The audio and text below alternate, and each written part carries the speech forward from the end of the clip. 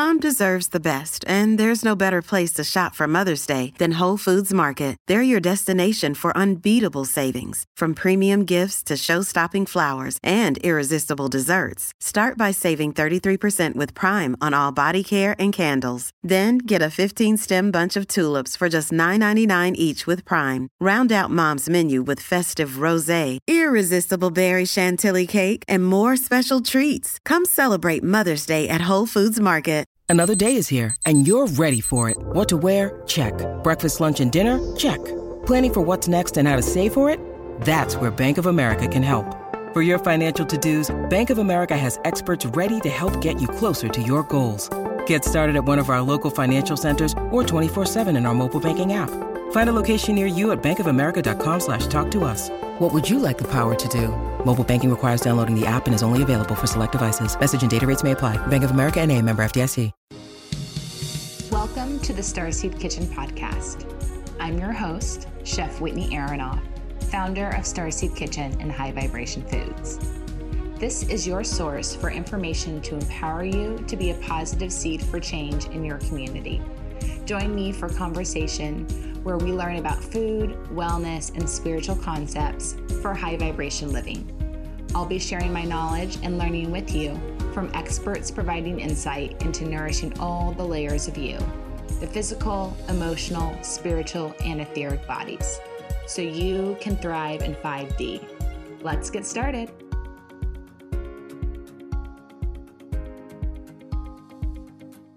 Today, I have the pleasure of getting to do a solo episode and answer all the questions you guys have sent in to me. So if you follow me on Instagram at Whitney Aronoff or at Starseed Kitchen, or if you subscribe to my email newsletter, which you can sign up for at starseedkitchen.com, you'll get an opportunity to always send in questions that you need answered. So anything you're curious about in regards to food, health, wellness, whether it's farmers market related, tools in the kitchen, how to meal prep on your own, that's what I'm here for, to help answer the questions that you have so you can be more empowered to serve yourself and cook for yourself at home. I always say the best and healthiest meal that you can eat is always the one you prepare for yourself and make at home, because you get to choose the ingredients. You get to choose the tools that you use, the non-toxic cookware, and you control your attitude. You know, your hands allow you to infuse your food with energy beyond our understanding at this moment in time. So much more is being infused into your meal than just the ingredients that you put in it. So if you really want to take control of how you feel in your physical body, the quality of your health, the energy that you have in your life, the best thing you can do is learn to prepare health supportive, from scratch, whole food meals for you. So with that in mind, I'm going to be answering some of your questions today. So let's go ahead and get started. Number one, at the farmer's market, how do you really know who is a good source and a good grower? This is a great question. And I actually answer this question in an upcoming podcast episode that I have with Samantha Savage Bright. She is the owner of a store called The Salt Horse. You can find it online at thesalthorse.com or on Instagram.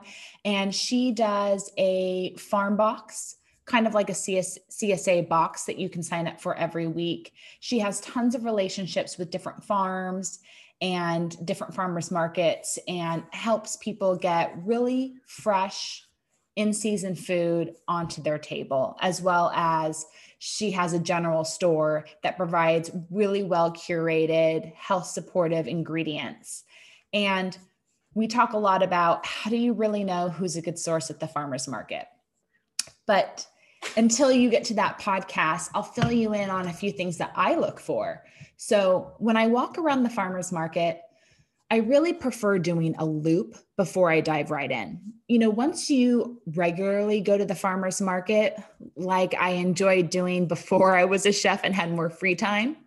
So back in the days that I lived in Washington, D.C., and I lived right next to the DuPont Circle Farmer's Market.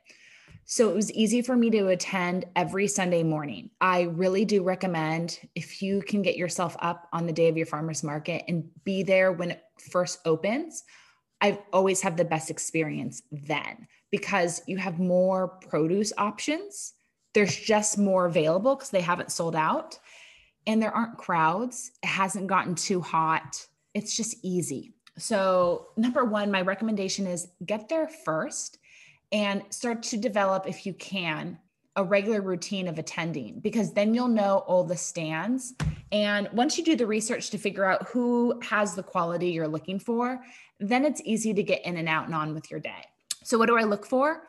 I look for organic or organic practices. So the organic industry is just as corrupt as the food industry, meaning it costs a lot of money to get certified organic. And it doesn't necessarily mean it's better for you. So what you're really looking for is you just want someone that's not using pesticides, herbicides, and insecticides. And organic food still allows you to use that stuff.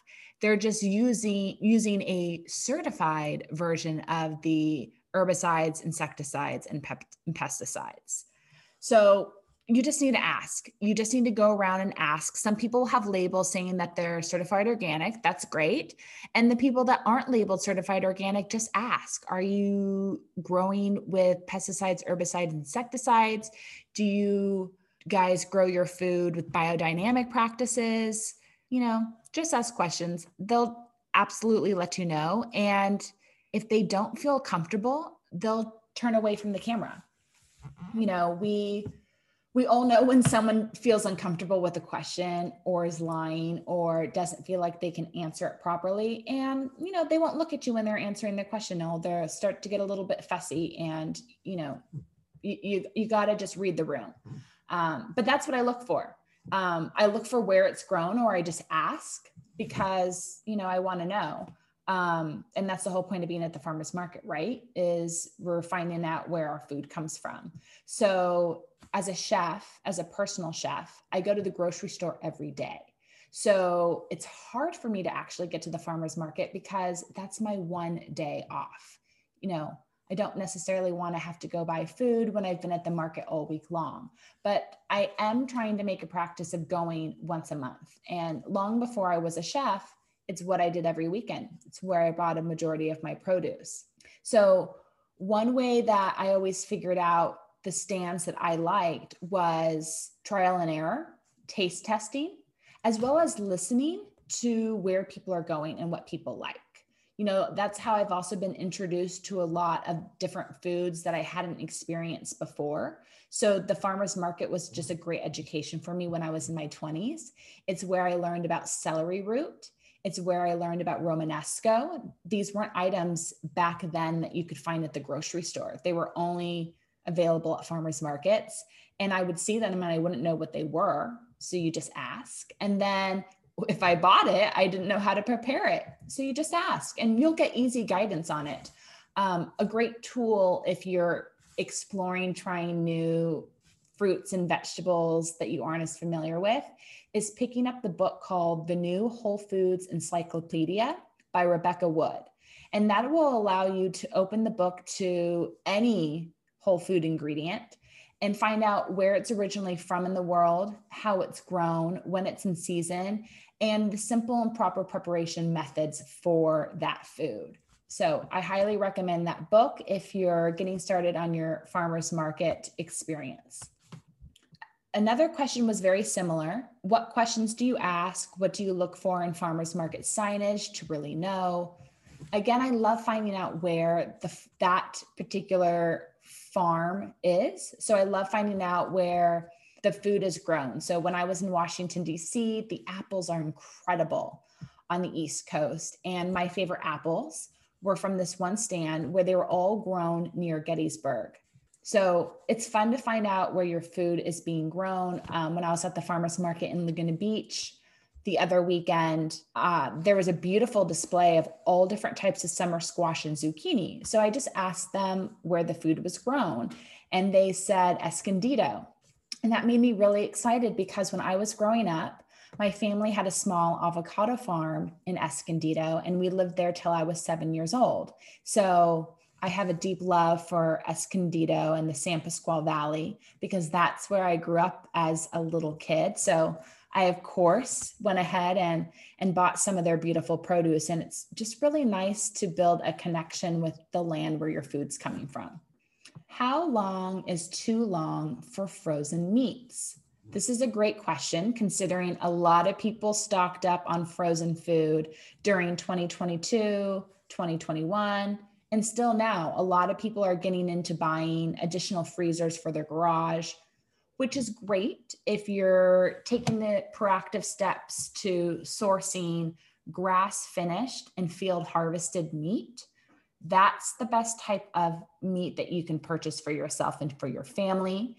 You can listen to my episodes with Liz Riffle and Riffle Bison Farm to learn more about what field harvested meat is and why that's really the most health supportive animal protein you can choose, and a label that you really need to look for, but it's hard to find. You have to usually go to your farmer's market or shop online and get that frozen food delivered in order to access grass finished and field harvested. And so once you get it and you put it in your freezer, how long do you have to enjoy it for? And you really want to, in my personal opinion, use that meat within 1 year. The USDA says 4 to 12 months. I have found 1 year is just fine. Depending on the cut, maybe 6 months to a year. I would use the steaks at first. I tend to purchase ground meat, ground organ meat, bones, stew meat, brisket, anything that I would slow cook like short ribs. Those are the type of meats that I prefer to freeze. So I would look into those cuts, and if you have any meat in your freezer that's over a year old, either use it up this week or maybe it's time to move on. How long is too long for frozen veggies? So very similar, 8 to 12 months. You know, with proper storage, they can last beyond that date, but they'll have deteriorated in quality and nutrition density. And really, we eat for nutrition. We eat for energy. So we eat for the energy transfer. We eat for celebration. We eat for joy. We eat for the fun of the experience, for the flavor. So if you're not getting food that tastes good, is nutritionally dense, is revitalizing, which is passing, energy on to you, what's the point? So again, when you purchase anything for your freezer, it's not forever. It's just temporary food. So you're purchasing something that, hey, isn't going to last in the refrigerator for 3-4 weeks, but you're not putting it in the freezer to last a lifetime. So just think, if you're putting it in the freezer, you really only want it there for 6 months. And then you just want to keep turning over every 6 months. So think about that. If there's one thing that you're going to hold on to longer, maybe some frozen peas or frozen lima beans, anything that you could use in case you get a little bruise or hurt somewhere on your body and you kind of just need a cold compress. They can always come into handy for something like that. Are there any special tools that I love to have in the kitchen? Absolutely.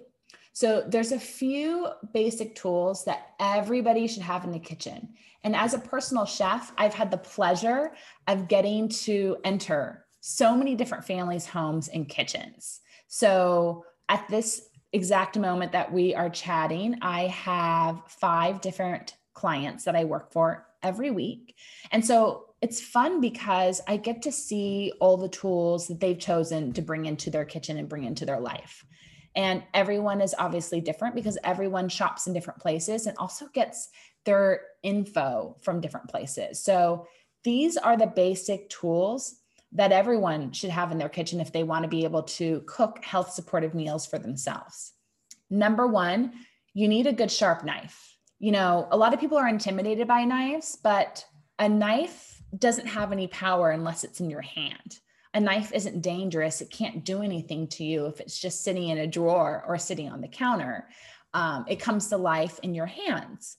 So find a good sharp knife that you are comfortable holding, that feels good in your hand. It should be beautiful to you. It should be something you want to use.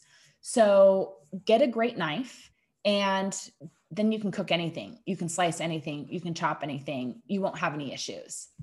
Secondly, is a really good wood cutting board. And I emphasize wood cutting board. Your cutting board should be out of a natural fiber, because when you use those plastic cutting boards, you're going to get microplastic in your food. I mean, that knife is cutting that plastic, just like the knife is cutting the wood.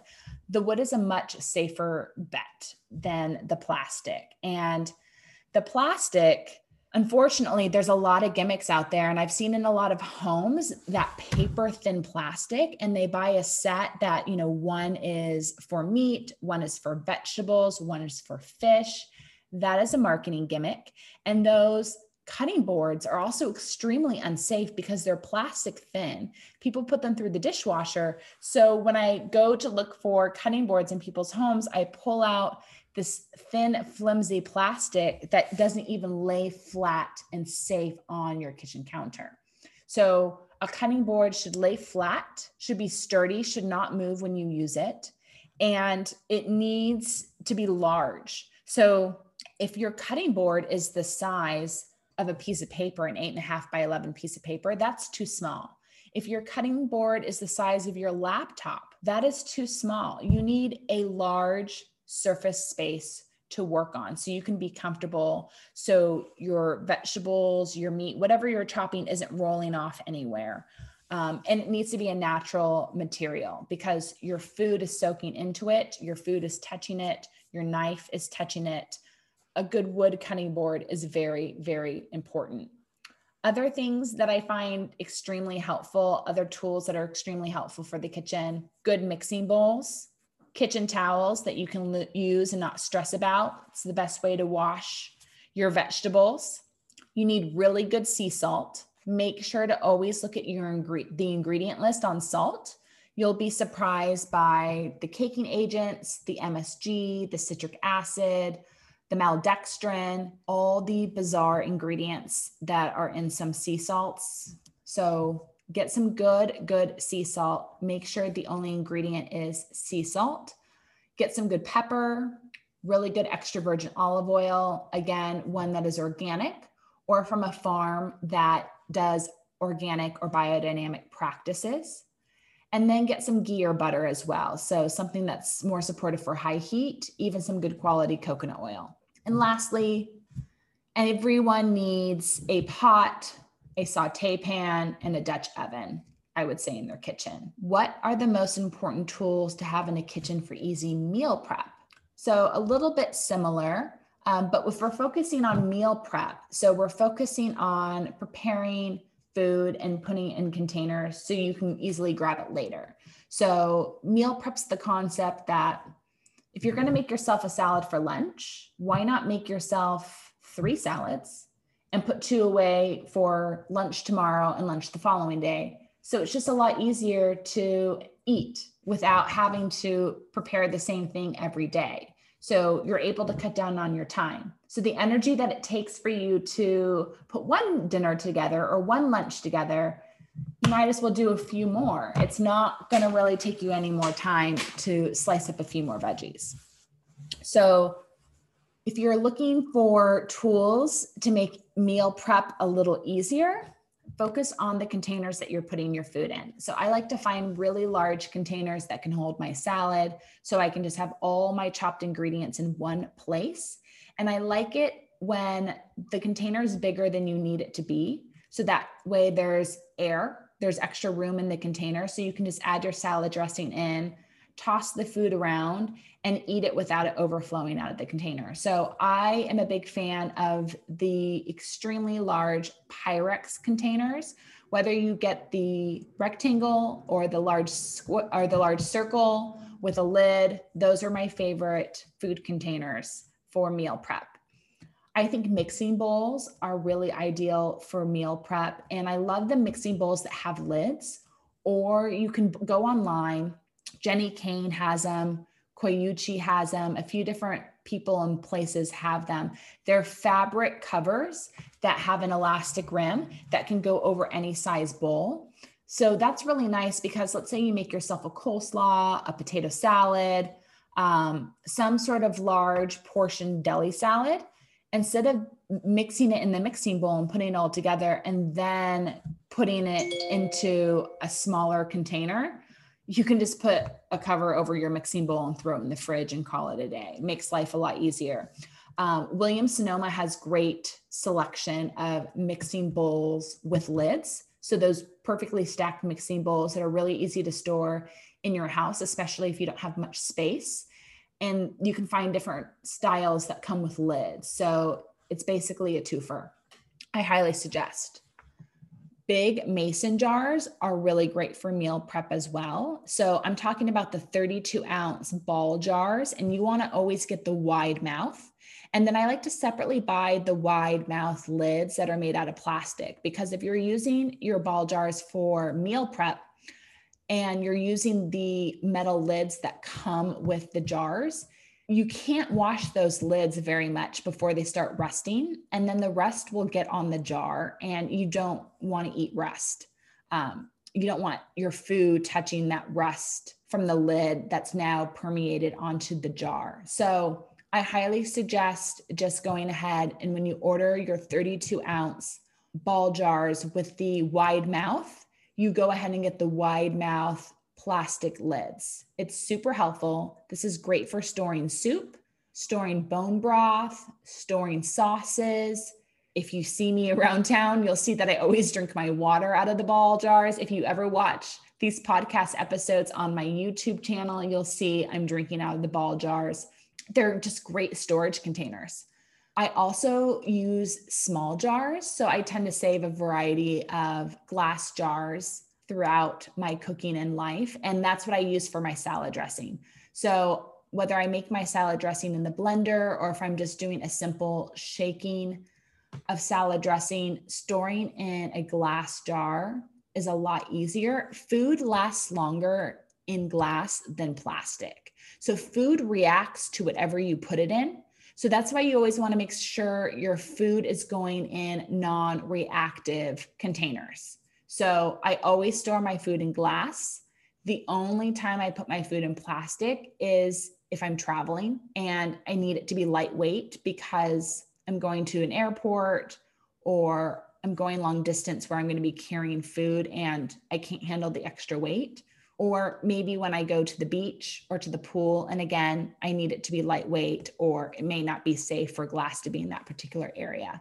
But other than that, in your home, you really want to be storing your food in glass or in something ceramic or clay. Next question is, where do I prefer to purchase tools? So I like to purchase all my tools in person versus online. I usually only purchase online if it's a reoccurring order. So I already have one and I need another. As a chef and as someone that's super visual and that likes the things that I purchase to be a certain size, or I have an idea of how I want to be working with it, for me, in order to get what I want, I always have to purchase it in person. So I go to the Williams-Sonoma stores. I go to Sur La Table, and I love high-end home stores. So I'm a big fan of a store here in Orange County called Juxtaposition. They have a great selection of home goods. I'm a big fan of a cooking store in Sedona, Arizona called The Artist's Kitchen Shop. They have some great salad bowls there. So wherever I go in the world, I kind of always look for culinary stores or really high-end home stores. And that's when I find fantastic curated items for my kitchen. There's great websites as well. If you're looking for something specific, Food 52 is a great website for shopping. There's so many fantastic little curated stores online now. It's always worth giving it a shot. But overall, I purchase my tools in person. And as a personal chef, I have the great pleasure of getting to cook in so many different people's kitchens and experiencing their tools. That's how I often get exposed to new things that I want, or I try brands that I wouldn't have tried before. And I realize, wow, I really like the grip, or I really like how this works and cuts, or, next time, like for instance, what I'm thinking about when I'm talking about this right with you right now is a peeler. So a vegetable peeler. So what you would use to peel potatoes, peel carrots. I have the peeler by Open Kitchen at Williams-Sonoma.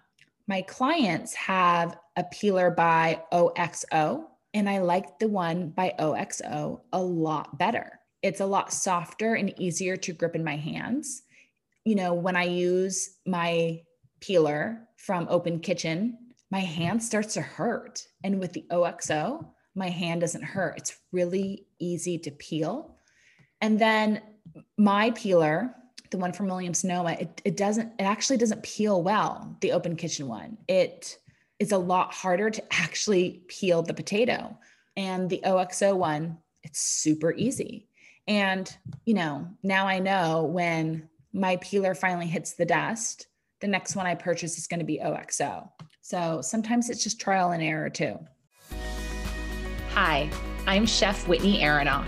As a personal chef, I created custom organic spices for my clients. These blends are of the highest quality with no added sugar, MSG, caking agents, or any junk. I want you to have the same access to good quality seasonings, which is why I've launched my line of organic spice blends. High Vibration Foods by Starseed Kitchen is my collection of chef-crafted organic spice blends made with only good-for-you ingredients. I use organic source spices, ancient mineral-rich Redmond real salt, prepare the blends listening to Kundalini mantra music, then charge the jars with the quartz Giza crystals for a true high vibration experience. You can now purchase my most requested blend, 11 Magic Herbs and Spices, on starseedkitchen.com. Use code STARSEED for 10% off your purchase. Can't wait for you to enjoy.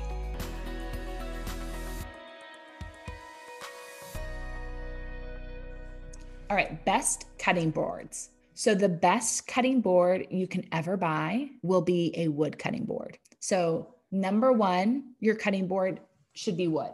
You should never be using a plastic cutting board. Get the plastic out of the kitchen.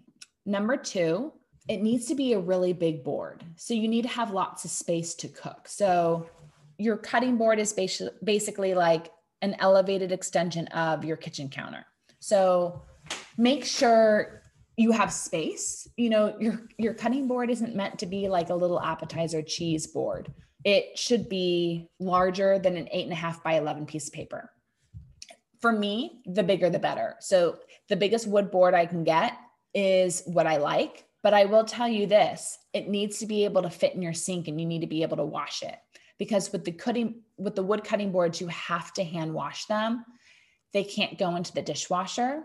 I have made that mistake. I highly suggest you don't put your wood cutting board in the dishwasher. That's because if your wood cutting board isn't one solid piece of wood, if it's made up of cut pieces that are glued together, the wood glue will separate and melt when it's in the dishwasher, and you'll open your dishwasher and you'll find multiple wood pieces in there.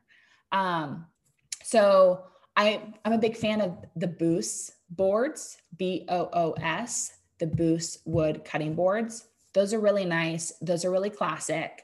If you walk into Williams-Sonoma or Sur La Table, they'll have a variety of options there. They'll even have their own brand of wood cutting boards. Sometimes, this is another one. It's really nice to go and see it in person and pick it up and feel it. See how you like how it weighs. See how you like it sitting on a table in the store. Again, I've made the mistake of ordering cutting boards online before.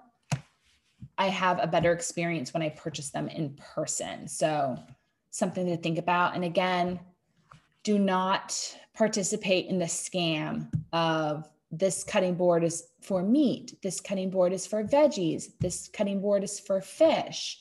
Don't buy those. It's a scam. A cutting board is a cutting board. You're going to wash it. If you're concerned about the sanity sanity.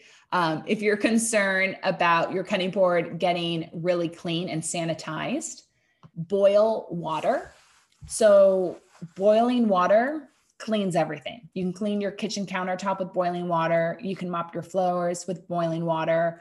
You can just take boiling water and pour it over your cutting board. It'll sanitize it. So when in doubt, just throw boiling water on it. You'll be good to go. Best knife sets. So I'm not a fan of knife sets. I prefer buying the knives that you actually need. Because I'm a chef, I know what I need. So I need a main knife, a main chef knife, whether it's French or Japanese. So a French knife means it has that point at the tip. If you start looking at knives, you'll know exactly what I'm talking about. When you think of a traditional knife, it's that large knife with a pointed tip. And then that same knife exists where it's flat instead of pointed. And that's called a Japanese knife. So you just need one good knife. You need like a paring knife, so a smaller knife. And then I always say a bread knife. So you need a serrated knife. That's the one with the little ridges. That's so great, not just for cutting bread, but cutting anything that's soft. So whether you're cutting soft tomatoes, soft peaches, a serrated knife is best every time. Those are the 3 knives you need. And then there's so many more that you can get after that. And then if you're someone that likes to cook a lot of steak, prepare lamb, elk, any meats, you want to have a few steak knives. So really up to you if you feel like you need a knife set and you're going to use everything in that set. When it comes to brands, there's a lot of brands out there.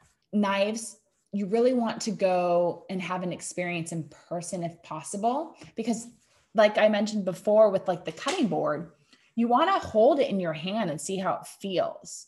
And you want to really like your knife. It should be beautiful to you. Like you should be really stoked on how it looks. It should be cool to you because you're going to be using it. If you like your knife, you'll probably cook more. I have picked up knives before at clients' homes that weigh a ton that aren't comfortable in my hand.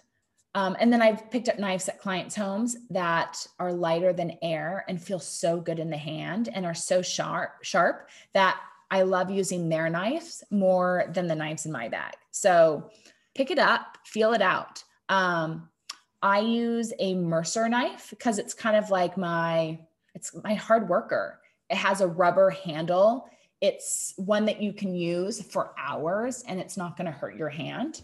A lot of my clients have the Shun Premier knives. You can find them at Williams-Sonoma. They range, if you're looking at the Shun Premier chef knife, it's about $179 to $199. That's pretty common. It is an outstanding knife. If you want to go buy one knife, the Shun Premier chef knife, fantastic. I love it. I have 2 clients that have that brand of knives and they're fantastic. I love them. Huge fan. And they have a variety of different woods that you can get at the end. So you can find one that you really like, that really speaks to you. There's a brand that I've been following for a long time. It's a smaller brand. I'm going to try not to butcher the name. I think it's pronounced Miesermeister. I've been really interested in those knives and been wanting to try them. They also have some travel knives that look really, really cool. That I believe Adam Glick, Chef Adam Glick, helped design. Those look really, really cool. I really want to try them. So that's kind of on my long-term Christmas gift list to myself. But invest in a really good knife and you'll have it for many, many, many years. I've never had to get rid of knives before. It's like once you have them, there's no reason to ever get rid of them if you're buying a decent quality knife. And I take them in to get sharpened. They only cost anywhere from $7 to $12 to get sharpened. So invest in a good knife. And then when you need to get them sharpened, there's some online options now. There's some mail-in options. And then if you're in a major city, there's probably a Chef's Toys near you. Anyone can go to a Chef's Toys. And that's where I like to take my knives because I kind of consider like, where are tons of people taking their knives to get sharpened? That's where I want to take my knives, because there's people that are doing it over and over and over again. And I want the expert working on my knife. You can also take them into Williams Sonoma, Sur La Table, any kitchen store. Some farmers markets have knife sharpeners there, but find a place and then be consistent. So that way you're always taking your knives into the same place. So hopefully the same person's working on the knife. You can also sharpen your knife at home, and you can buy a sharpening block. And how that works, the sharpening block is a little bit bigger than a deck of cards, and you soak it in water for an hour, and then you sharpen your knife on the block. It's a fun practice, or you can take it in and have someone else sharpen it. So 2 options there for you, but invest in a good knife, maybe 2 if you want to have a backup for when you send in your knives to get sharpened, and you'll be good to go. All right, what are my favorite brands for pots and pans? So interesting. I just ordered a few new pots and pans, and I'm also on the hunt for a few different things. So I'll tell you what's in my lineup, what I'm looking for, what I am investing in, and what I want to invest more in.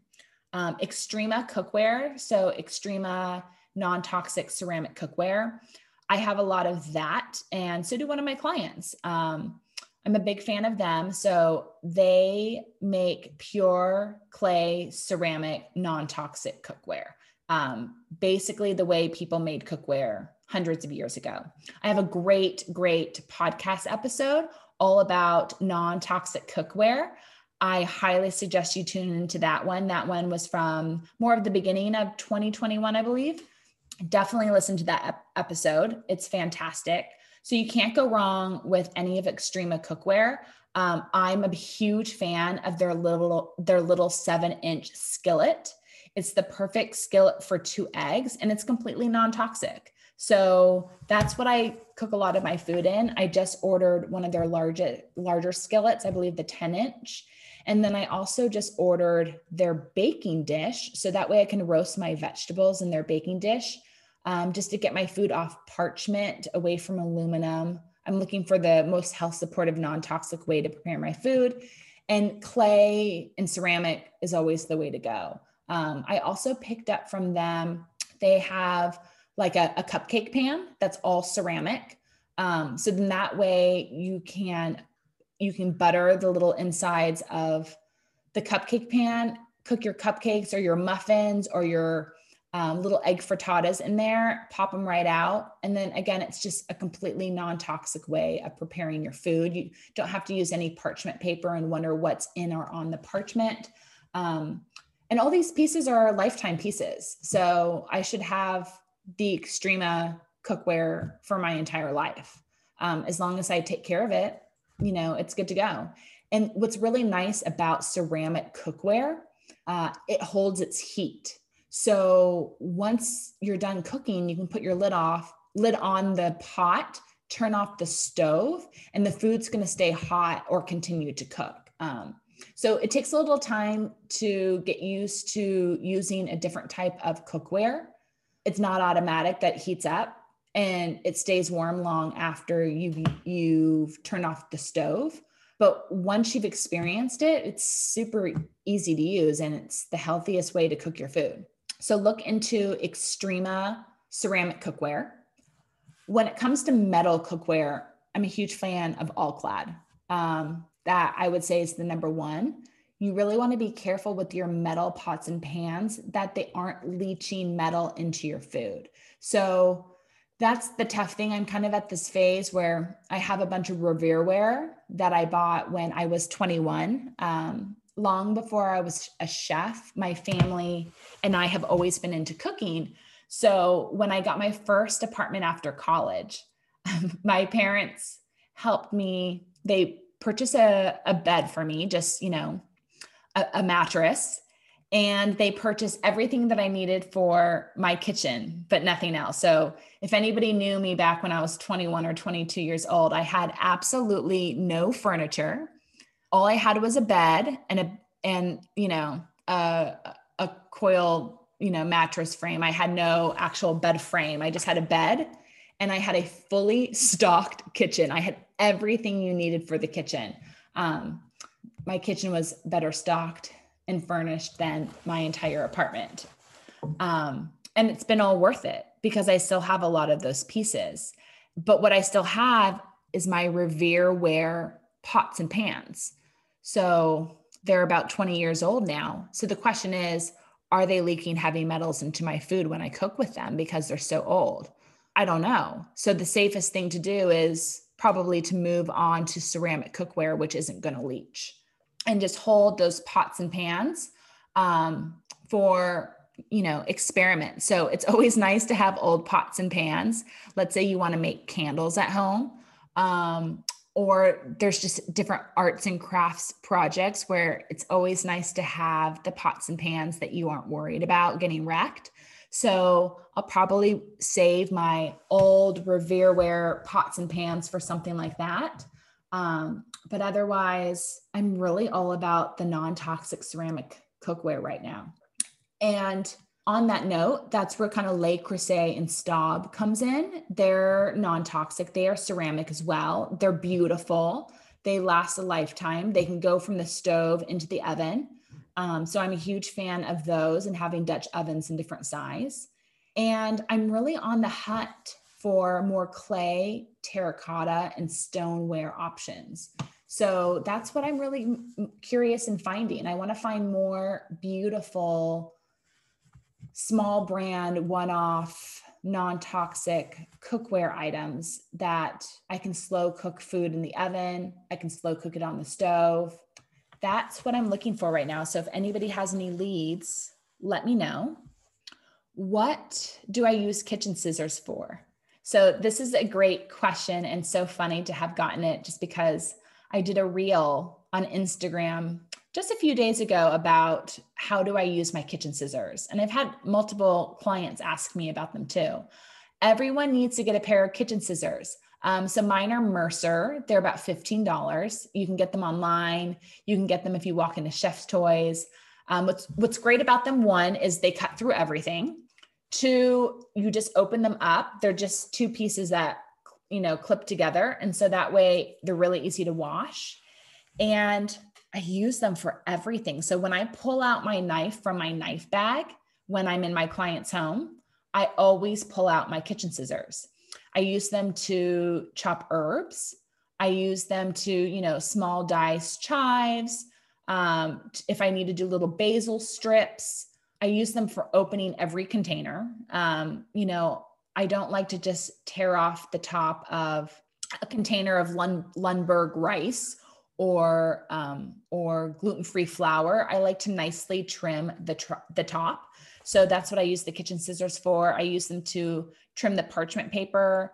If you're buying like a leg of lamb and it has the string wrapped around it, that's when I would use the kitchen scissors to open any food containers.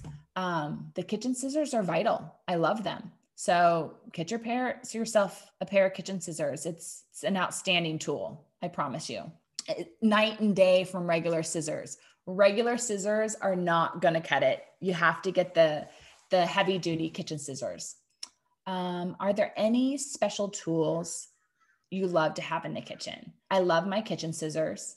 But again, if you follow me on Instagram, if you've ever been on my culinary team, if I've ever done a party for you, catered an event, you will know that I have a deep, deep love for my OXO mandolin. So there are a lot of different mandolins on the market. I highly suggest the OXO mandolin. It's the safest mandolin I've ever seen out there. I'm intimidated by a lot of the other mandolins. This is the only brand that I will use because it has a really nice grip handle on one end. It holds very sturdy on the kitchen countertop. And it very clearly allows you to see all the different cuts, widths, and styles that you can slice your food in. It's crystal clear. And when you start looking into mandolins, you'll see that most are not that way. So huge fan of the OXO mandolin. It's a life changer If you are someone that likes vegetables, if you're someone that likes salads, it's the number way just to mix up the way that you slice your food and slice your vegetables, which will make them taste completely different. So if you're in a funk and you're bored of the same old, get a mandolin and start simply slicing your food on a mandolin, and it'll spice things up for you. I promise. I love my mandolin. Kind of the best decision I've ever made in my life to get a mandolin. Seriously. My parents have even bought the mandolin, like everyone's on mandolin. So good. I will wrap things up with you guys, and I will just kind of answer one more question today and reserve the rest for another episode. How do I take care of a cast iron skillet? So, a lot of people have different ideas on how to clean a cast iron skillet. I've grown up cooking in a cast iron skillet. My parents made most of our food in cast iron skillets. They actually prepared a lot of our food in my grandmother's cast iron skillet. And I can't remember the story if my grandma gave my parents a skillet, or, my parents just decided to conveniently walk out of their house one day with their skillet. I don't know how that happened, but I know that everything's been cooked in my grandma's cast iron skillet. And if I go over to my parents' house every night of the week that you stop in, they're cooking in that cast iron skillet, and they're probably making breakfast in it too. So it literally lasts a lifetime. The way that I enjoy cleaning my cast iron skillet is really simple, is I boil water. So what I do with the skillet when I'm done is I wash it off in the sink with just water. If there's anything stuck to it, I take a really good metal cleaning sponge. So something that can really get in there and scrub whatever that stuff is off. I wash it out again. If there's anything that's not coming off, I fill the pot with a little bit of water and I boil water in the cast iron skillet.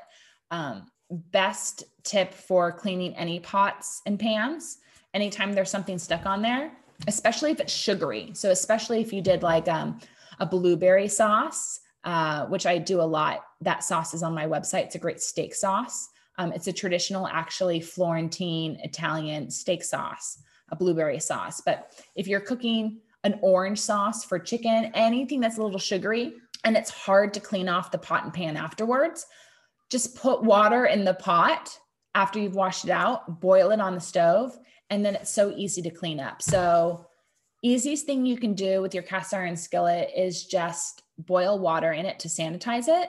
And then after that, you can let it dry out, use a towel, pat it dry, and then you can season it with a little coconut oil, a little olive oil. That's what I would stick to. I am not a fan of avocado oil, canola oil, grapeseed oil, any of those oils. But I think that's a conversation for another time. I really stick with coconut oil, butter, ghee, lard, animal fat, olive oil. That's about it. So I think that is enough questions for you guys today. If you have any questions that you want me to answer on the podcast, you can follow me on Instagram at Whitney Aronoff. You can follow Starseed Kitchen on Instagram at Starseed Kitchen. You can visit the website starseedkitchen.com. You can subscribe to our newsletter. And through those 3 outlets, you can really submit questions anytime that you would like me to answer on one of our podcast episodes, or look out for when I ask you guys for specific questions, and I'll be sure to address them here. Well, thank you so much for listening to this episode of the podcast. And if you enjoyed the conversation, please share this episode with a friend or family member, and be sure to subscribe on Apple or Spotify to help support the podcast. You can shop my line of organic spice blends on starseedkitchen.com. And these are the same spice blends I use as a personal chef in my client homes. So I have them there to help support you in your culinary journeys at home and make sure that you're getting the organic spices and ingredients that you need for flavorful meals that are also going to make you feel good. And thank you so much for being a part of the Starseed Kitchen community and for tuning in today. Have a blessed day. See you next time. Thank you for joining us for this episode of the Starseed Kitchen podcast. For more Starseed Kitchen, visit our website at starseedkitchen.com and follow us on YouTube, Instagram, and Facebook. Be sure to pick up a jar of my High Vibration Foods organic spices, which you can purchase on starseedkitchen.com. And you can find me and follow along on my cooking adventures on all your favorite social media channels at Whitney Aronoff. Seeking the truth never gets old. Introducing June's Journey, the free-to-play mobile game that will immerse you in a thrilling murder mystery. Join June Parker as she uncovers hidden objects and clues to solve her sister's death in a beautifully illustrated world set in the Roaring '20s. With new chapters added every week, the excitement never ends. Download June's Journey now on your Android or iOS device or play on PC through Facebook Games.